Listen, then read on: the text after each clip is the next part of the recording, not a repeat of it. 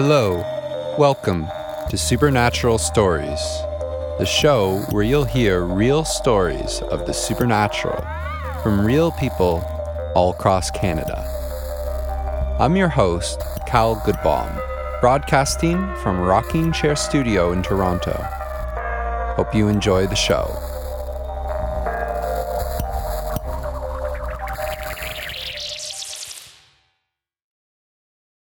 What if you have a hunch, but you don't do anything about it? The show starts today with this story of warning from Sarah. I was speaking to her over the phone from Ottawa about her experiences seeing spirit, and she mentioned one of those times she suddenly got a chill. Things took a left turn. She told me about a feeling she wished she'd heeded. Last night, I was with some friends who experienced activity in their home. They were telling me about a collage of pictures that they had done of family, great-grandparents and stuff like that. As we're sitting there, the room got like somebody opened a freezer door, just for a moment. And I looked at my friend, and I said, "Did you feel that?" And she went, "That wasn't just me." I'm like, "Nope."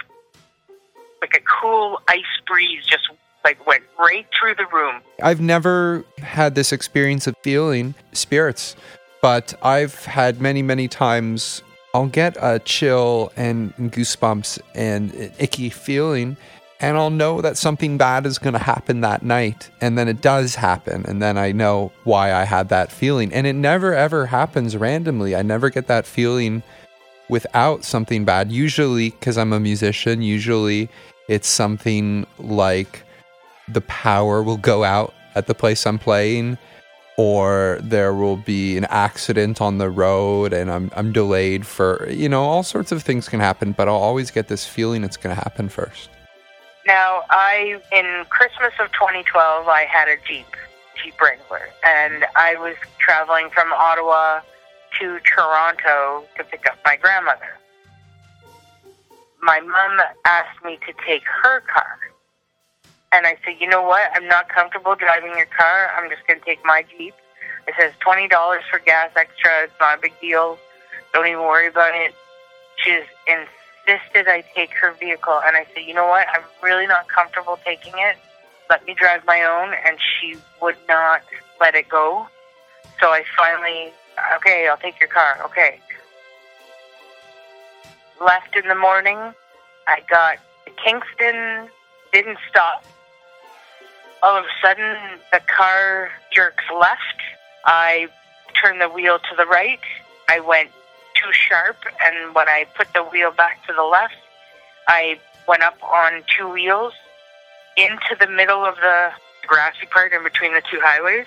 And as the car was headed to the eastbound lane of the 401, the bottom of the car caught on a culvert and went back into the ditch.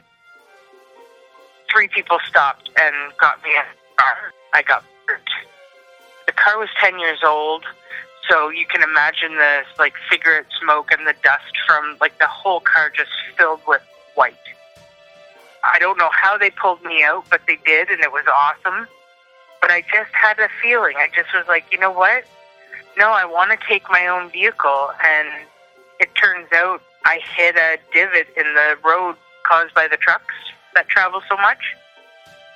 And I suffer from pain from that accident now, but the cop wanted to charge me, and the 2 guys that stopped who saw it all happen, they're like, there was nothing she could do. This guy, he's like an angel. He plucked me out of this car, and I'm not religious in any way, but this guy, he just plucked me out of this car like I was a feather. It was fantastic.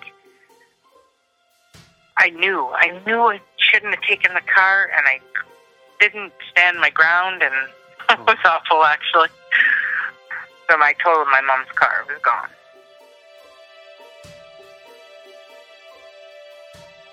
These hunches and abilities, collectively described as extrasensory perception, are grounded in a reality that we've evolved to be able to utilize them. You can imagine how useful it would be, back in the days of large predators, to know if anything was coming. We won't be able to get to the bottom of why and how in this episode. We'll just be hearing stories that came from real Canadians who have experienced or experimented with some aspect of extrasensory perception. This next storyteller, Carol from Halifax, has a ton of amazing stories to share. In the second half of the show, she'll tell about how she's acted as a medium for spirits, including those seeking justice. First, how about a positive story, though? Carol got a feeling something wrong was going to happen. What's known as a presentiment. I can tell when there's something wrong. There's something that needs to be done. And usually I'm right. We're in the right place at the right time magically. I did medical first response for 12 years, and I always seem to be in the quote-unquote right place at the right time to help people off duty. About 7 years ago, there was a shooting incident around New Year's Eve. I was up playing pool at the bar there, and I wanted to catch the bus. And I wanted to not catch the last bus, but I wanted to catch the bus before that. But for some reason, I said, I feel like I'm just going to stay and play another round of pool. And then I missed my bus, naturally, and so I picked up on the last bus. And as I was approaching the area, something feels kind of weird. Something's off. There's something wrong here. Then I heard the gunshots, and I was like, oh, what was that? I pulled up into the bus terminal, and there was somebody down on the ground, and he was bleeding, and it didn't occur to me at the time that it was a shooting. I was like, that boy needs help. He was a teenager, and I said, that boy needs help. And I got off the bus. I missed the last bus. I saved his life because I happened to, for whatever reasons, feel like I didn't need to catch that second last bus. I don't know if you want to call it synchronicity, that everything just lined up that I happened to be there. That boy is now 23 years old, and he talks to me on Facebook.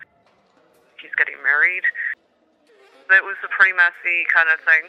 I know I saved a life because I was in the right place at the right time, or the wrong place at the right time, or whatever you want to say. Either way, that kid's alive.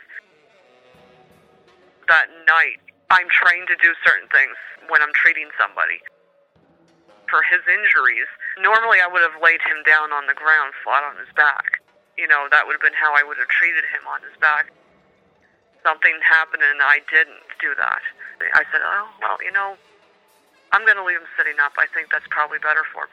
And when the trial happened for this whole thing, the grandfather came out to me and he said, if you had laid him down, that bullet was less than a centimeter away from his heart, it would have moved, and it would have gone into his heart, and he would have died. I was actually really floored. It's like I went against my training, and it saved his life. I went by instinct, and it saved his life.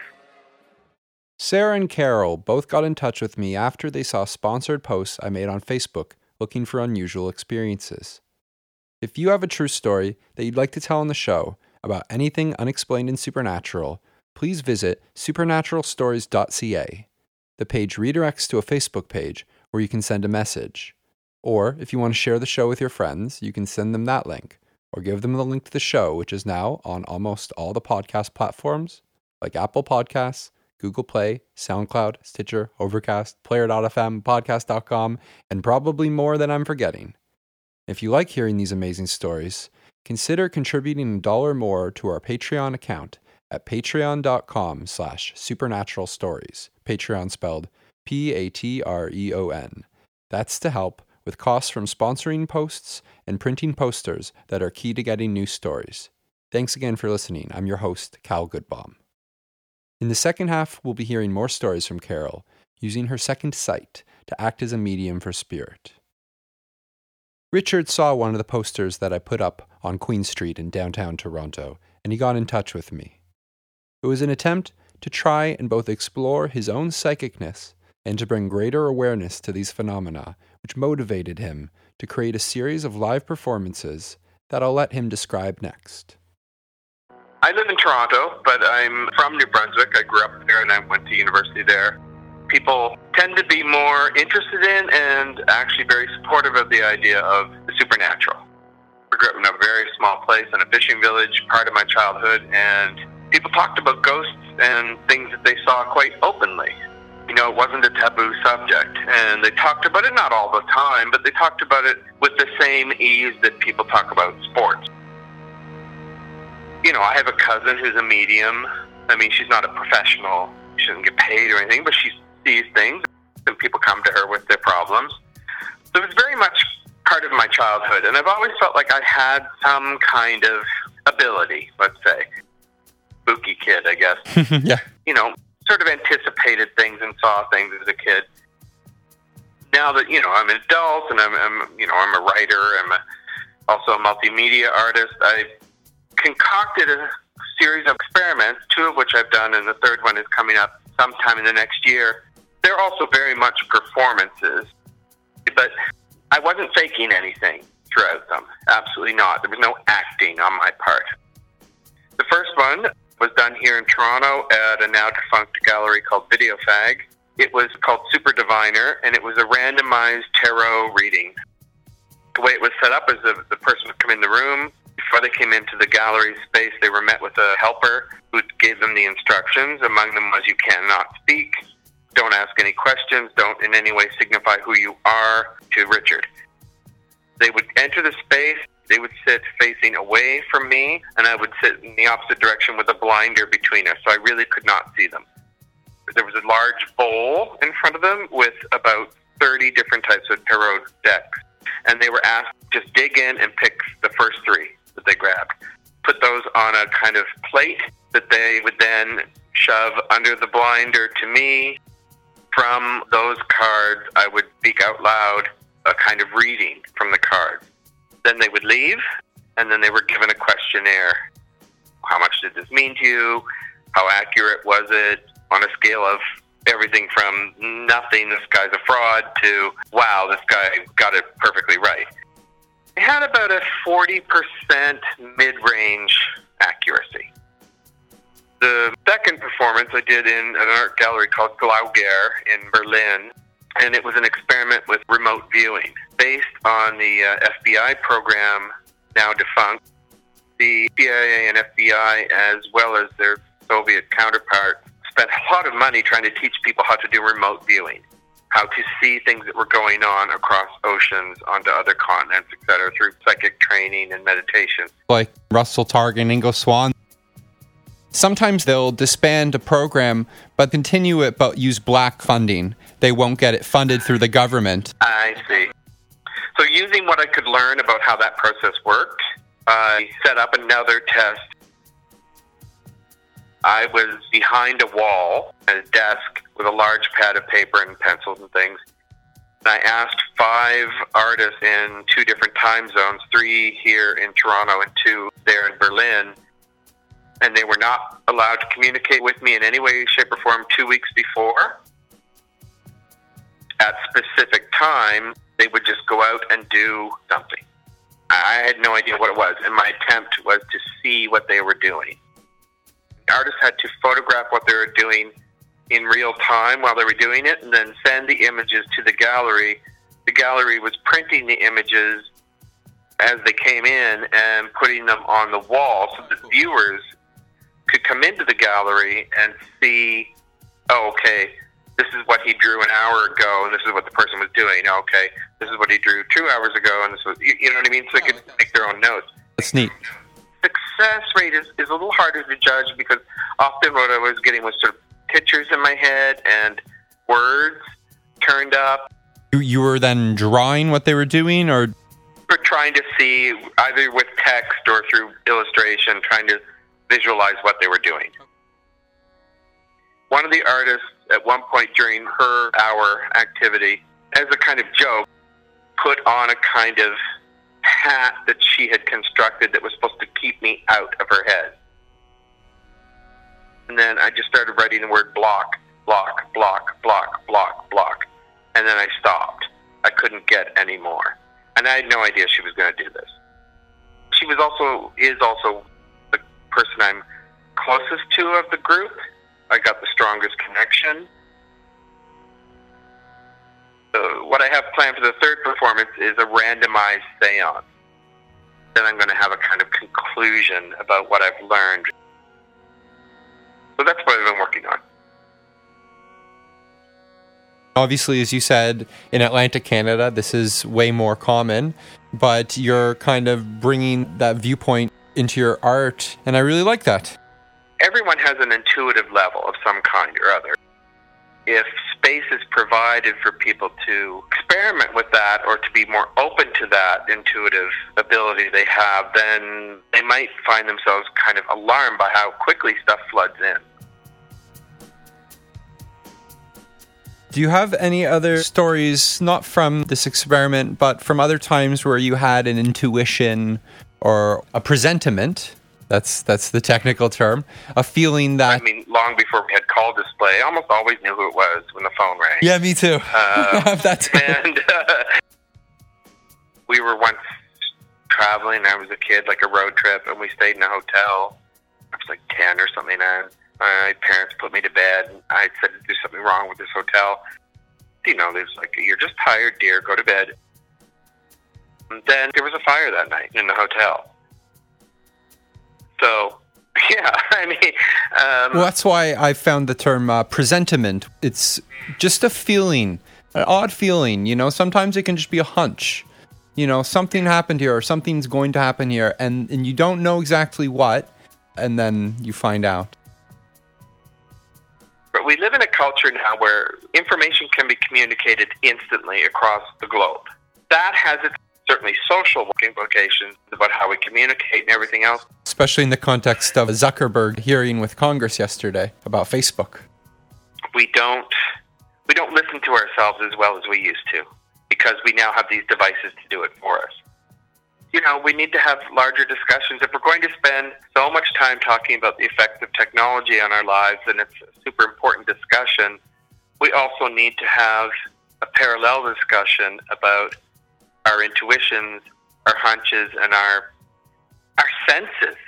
I feel are setting aside right now because of our absorption with technology. So shows like yours, if they have any benefit in terms of getting people to pay attention to what's on their so-called peripheral vision, then more power to it.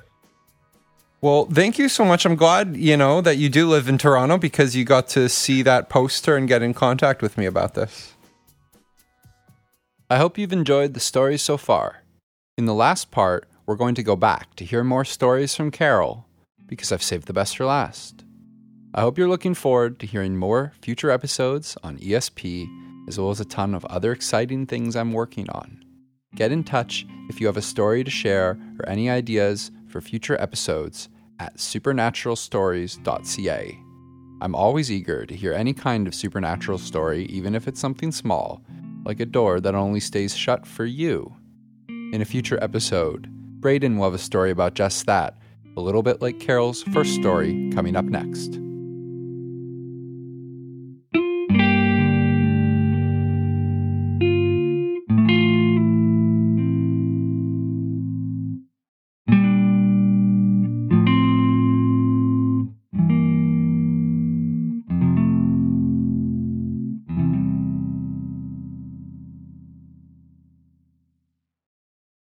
When I was 16 or 17, something like that. So I was a teenager. I had a boyfriend. My room was down in the basement of my parents' house, and I brought him downstairs. You know, we were just hanging out. We had a pool table in the other room across from my bedroom. So I closed the door. He was on the other side of the door. I went to change my clothes, and then I tried to get out of my room. And I could actually feel like there was somebody pushing on the door and holding the knob from the other side. So I said, okay, that's not funny. Let me out of my room, you know, and I asked my boyfriend to stop messing around. He was down the hallway. He said, what are you talking about? You know, I'm down the hallway. And I was like, real funny. Come on, let me out of my room. Then finally, after about, it seemed like 5 or 10 minutes, I finally said, you know what? It wouldn't happen in a million years, so just let me out of my room, would you? And then all of a sudden, the pressure let off my door. And I got out of my room, and my boyfriend was like, gee, thanks, I think. But I was not touching that door, and I don't know why that door was stuck like that. I'm what people call a sensitive person. Sensitive. This is why I have so many experiences with the spirit realm or the supernatural. I will give messages to other people from their past loved ones. My partner, actually, I thought he was going to run for the hills or something, but the second time we went out, I was at a park with him, and it was an old historical park, and I was talking to him, and I said, "Who's this man?" And I described this man, certain glasses, he had a yellow tint to his glasses, and he started fumbling through his wallet. He pulled out an old license, and he showed it to me, and I was like, "Yeah, that's the guy right there." And he said, "That's my dad." And I said, "What's up with his legs?" He's in a wheelchair, he's missing his legs, and he said, "Actually, yeah, my dad did lose his legs." He said, "But my dad's been gone for 10 years, gone for 10 years, gone for 10 years, gone for 10 years, gone for 10 years." I said, "So who's the woman here?" And I described her height and her hair and her look, and I thought he was going to faint. And he sat down on the bench, and he's like, "That's my mother that you're describing, and she's been gone for 24 years, 24 years, 24 years, 24 years, 24 years." And I said, "There was an accident, yeah? And she died in the accident, and she had some sort of injury in her abdomen that she died from." And he's like, "Yeah, her spleen rupture." And he was turning white. This is a bad second date, It's like, this guy's gonna leave. He's never coming back. I was 19 when my mother passed, he said. There's no way you could have known anything about her. So if I ever didn't believe in this stuff, I do now. He took me down by where he lived as a kid, and I pointed at this curve that was coming up, and I said, "Your mother's car went off the road right here. This is where the accident was." And he said, "Oh my God." He's like, "This is craziness." We've been together for 5 years now. He's pretty cool. It brings comfort to people to hear it. It's not just people I know. I will get it for random people as well. I got a waitress once. I asked her if she knew she was pregnant. She said, "Yeah, I know, but nobody else knew." So I'm quite used to doing this kind of thing, actually. When you got that information, you knew what his parents had looked like and how they had died and such. Did you see them standing there? I did. In that case, though, it was not like how I would be talking face-to-face with somebody. It was almost like a memory. Like they were my memories, almost. It was like a photograph kind of thing. I could hear them sort of talking to me, pick out, certain things that only he's going to know. Because otherwise people will be like, "Oh, anyone can say that." If I get something and it's that specific, they're going to be like, "Okay, so I didn't tell anybody that, and nobody else knew that. How did you do that?" What if these are psychic readings? What if you gain the information through the memories of the person who you're with? I never really considered that before, but thinking a little bit on that, it could very well be partly that. Maybe it could be the mother is digging up those memories, and yes, I'm receiving them maybe through him, but he was not actively thinking of that at the time. So I kind of have to go with that was the actual spirit that was talking to me at the time. If you want my honest opinion, I think that they can be connected. They could have somebody attached to them who can't get their message through any other way, so they trigger a memory. Somebody who's got that gift of precognition, they can see into the past or future, whatever they pick up on that. In terms of telling lottery numbers or anything like that, I don't really personally know anything about that, so. It's not that I don't get the messages any other time, but I get more during the full moon, like 3 o'clock in the morning, that kind of thing. That seems to happen more at those times. Some days I can just go around and I'll feel something and I'll be like, okay, and then I'll just be able to walk away from it. Then, say on a full moon, I'll be like, okay, I'm going to go do it. Just leave me alone. Well, I've heard about the 3 a.m. thing many times, but the full moon, I find interesting that you've noticed that connection.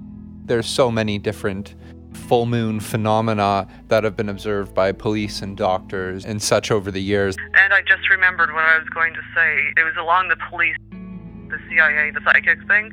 I had an experience sort of like that. I was contacted by this person that had something really terrible happen to them. I was up in Cape Breton at the time, and I started to describe this person.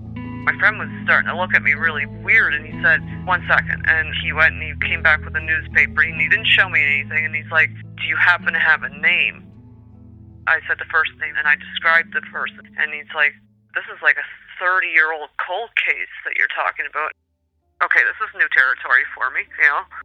And he's like, "I happen to be one of the main people that is gunning for justice for this person." He's like, "I know the family. Do you mind if I contact the family?" And I actually went over to the family's house. I don't really know what I'm doing. You know, I'm not used to this kind of scenario. So, and they were like, "We've had psychics here before. We've had mediums." Then I started to feel like this person was present, and I described right down to every injury, every tooth that was missing, everything. It was exactly right.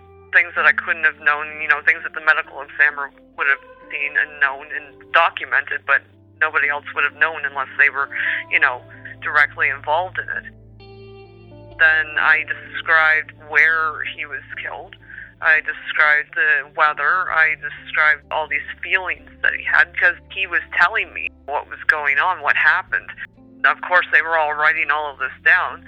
And they said, "This is the most detail they've gotten so far." And then I did something I never done before, and I drew the whole scene out for them.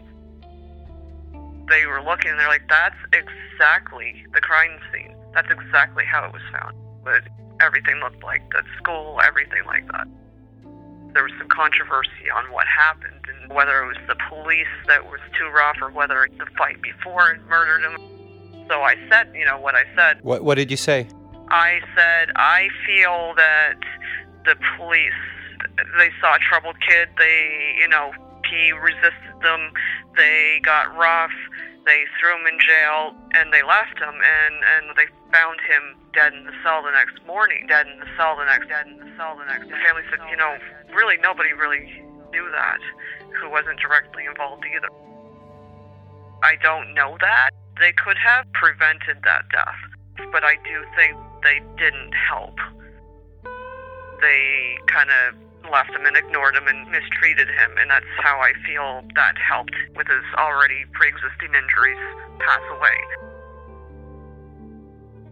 I have had dreams recently, and I checked up on this. I looked on the internet because it's a great tool, and it was a local murder actually, because I was having these weird kind of flashes of memory. And this girl, I looked her up, I had her name, and it was about 20 some odd years ago she died, and it was a cold case as well. There was more than one person involved, and I said, I don't know what to do with this. I don't know how to go about even, talking about this to anybody.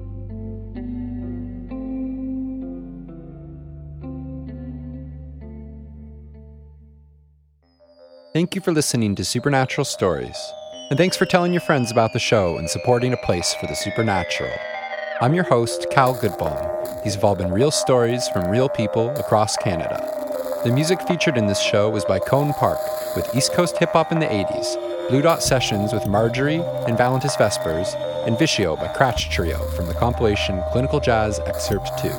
If you want to contribute $1 or more towards the production of the show, you can go to patreon.com/supernaturalstories. The funds can help pay for the sponsored posts and postering campaigns which attract story submissions. If you have a story of your own to contribute, you can do that at supernaturalstories.ca. Till next time.